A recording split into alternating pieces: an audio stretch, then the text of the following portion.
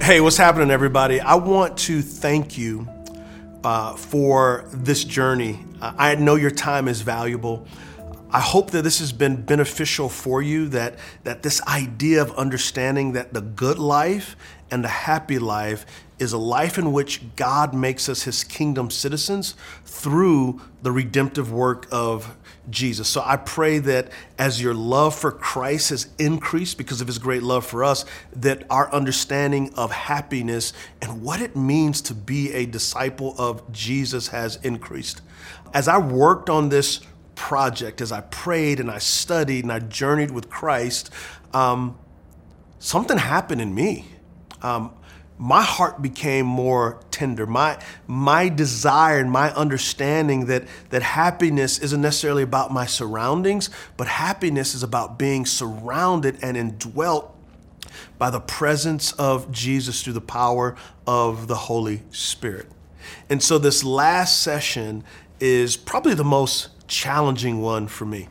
Jesus opens up with Matthew chapter 5, verses 10 through 12, and he says this: "Blessed or happy are those who are persecuted because of righteousness, for the kingdom of heaven is theirs. You are blessed or happy when they insult you and persecute you and falsely say every kind of evil against you because of me." Verse 12, "Be glad and rejoice, because your reward is great in heaven, for that's how they persecuted the prophets who were before you." Wow, those are some incredibly strong words and challenging words. To be happy when we are persecuted. So the first thing is, understand as Jesus says, persecuted for righteousness. Well, in the Old Testament understanding of things, and as Jesus brings it to the New Testament, if we want to know what righteousness is, we look at Jesus. He is the embodiment of the Torah. He's the embodiment of what righteousness is, and it's the embodiment of love. It's a radical righteousness that will sit down with prostitutes and tax collectors and say, "I want to eat with you." It's a righteousness that goes to a man by the name of Zacchaeus' house and say, "Hey, I want to eat with you." It's a righteousness that says, what's happening in the temple is wrong. You've turned my father's house into a den of thieves, and I'm going to wreak havoc in here. It's a righteousness that says the leper needs to be healed.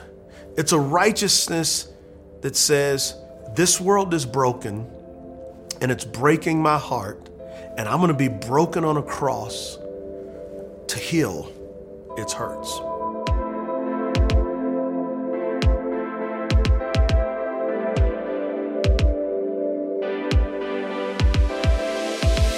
So if we choose to follow this path, the good life, it's a life of saying, I'm not standing up for Christ. Christ is standing and living and moving in me.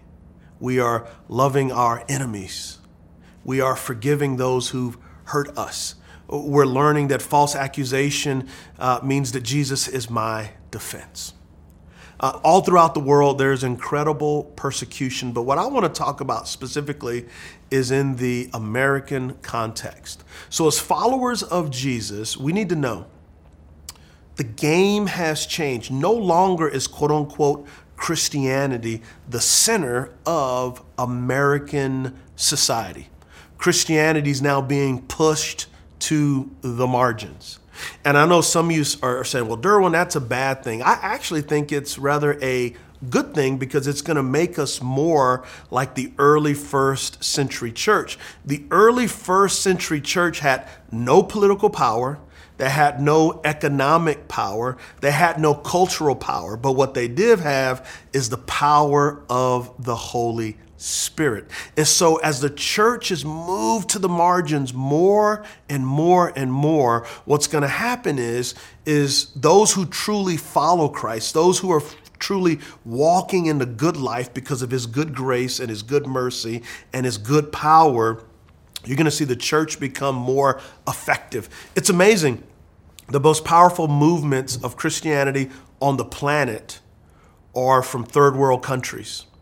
The center of Christianity is no longer in the West. It's growing in the global South, Latin America and Africa. As a matter of fact, by 2050, 1 in 3 Christians will be a Nigerian woman. The underground church in China is exploding in growth. Why? Because they don't have cultural power, they don't have political power, but what they do have is the power of the Holy Spirit. And so as we're pushed to the margins, we can expect forms of persecution, but that persecution is actually going to push us to be more fervent in our faith. It's going to move us to actually pray more. So instead of getting angry at the culture, we're going to love the culture even more. So let's take a step back. Let's go back to the first generation of Christians. That when the early church would say that Jesus is Lord, that could have gotten them arrested. It could have got them killed. It could have got them obliterated. Because you don't say Jesus is Lord because Caesar was Lord. The Roman government, all they cared about was, listen, you can worship and believe whatever you want to believe as long as you believe that the Caesar is ultimate, that he is Lord. And the early Christians were like, no, Jesus is Lord. The actual good news is that there's a new king named Jesus. He lived a perfect life, fulfilling all of the commandments because we couldn't. This new king died the death that we should have died to forgive our sins, to make us righteous, to reconcile us to our dad. And he rose again from the dead, defeating sin, death, and evil, to live his majestic and incredible life in us and through us by the power of the Spirit. And now we become his hands and his feet. We become the citizens of heaven on earth. We're bringing the culture of heaven to earth. We're bringing the kingdom of light into the kingdom of darkness. But what did the early church do as a movement that was on the fringes? What they did is they loved.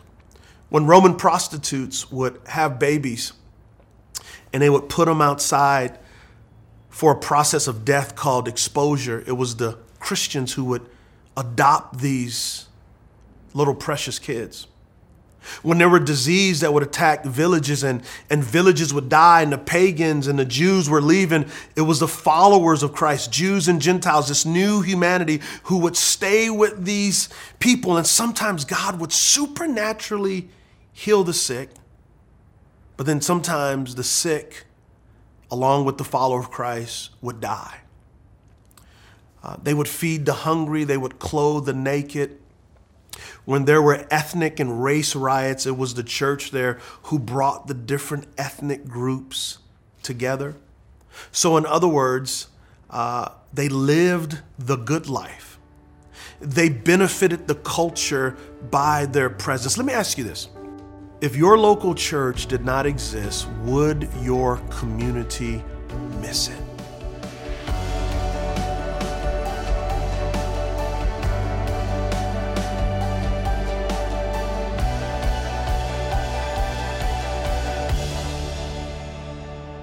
One of the things that we did at Transformation Church to tap into what happened in the early church as the church of today gets pushed to the margins, we said, how can we make ourselves so indispensable that if we didn't exist, our community would miss us? Well, it begins with love. And we thought the first thing we got to do is we have to help our kids. And so we went to the public schools and we said, how can we serve you? And they said, what do you want? We said, how can we serve you? And they said, what do you want? We said, how can we serve you? And from that meeting, what's happened now is there's 7 public schools that we do tutoring in, that we do backpack meals where we feed over 200 kids a week because over the weekend we heard that they were not getting meals. And so what do? We fill their backpacks full of food. This year, our church has made over 200,000 meals. Why do we do that? Because we want the world to know that God loves them and he expresses his love through the body of Christ, through us as individuals, but through us corporately. We have pro-life ministries because we want people to understand that life matters from the womb all the way to the tomb. So we're going to experience persecution. We're going to get pushed to the margins. But as we're pushed to the margins, it's going to push us deeper into the heart of Christ. And so we don't respond with anger. We don't respond with visceral attacks. We respond the way Jesus did. Do you remember in the scenes in the Gospels where Pontius Pilate tells the religious leaders, I find nothing wrong with this man? Just for context, Jewish people were not allowed to kill others, so they got the Romans to be able to do it. And ultimately, Jesus died not at the Roman hands or the Jewish hands. He died at your hands and my hands for the sins of the world. So Jesus is flogged, and Pontius Pilate has an opportunity to set a prisoner free. And so he chooses Barabbas and he chooses Jesus.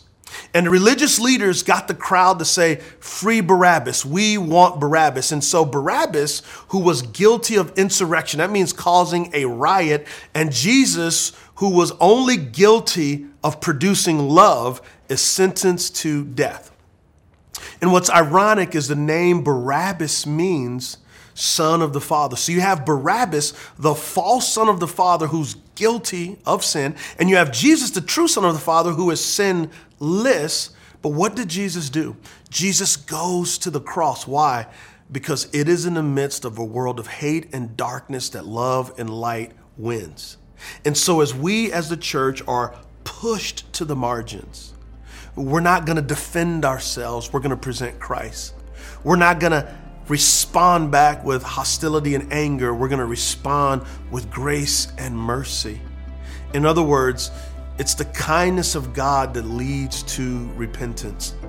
As we experience persecution for his name's sake and his righteousness, Jesus says, be glad, be happy, because your reward is great in heaven. But what's great about our reward is great in heaven is the power of heaven is present in our lives.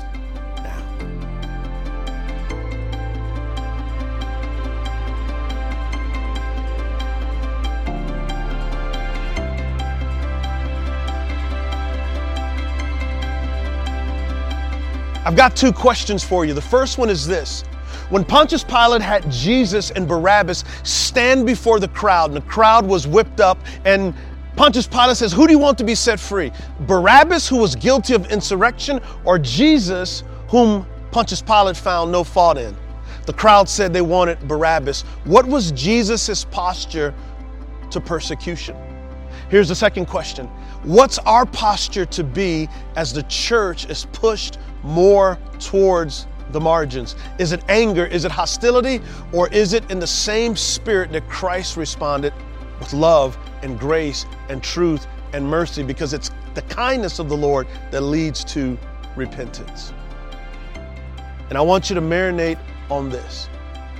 As we as God's people are pushed to the margins, know that that pushing is pushing us closer and closer to Jesus. And so his character and how he interacted with the world becomes ours. What did Jesus do in a broken culture? He was broken as bread to feed hungry souls. I'm Pastor Derwin Gray. Peace. I'm out.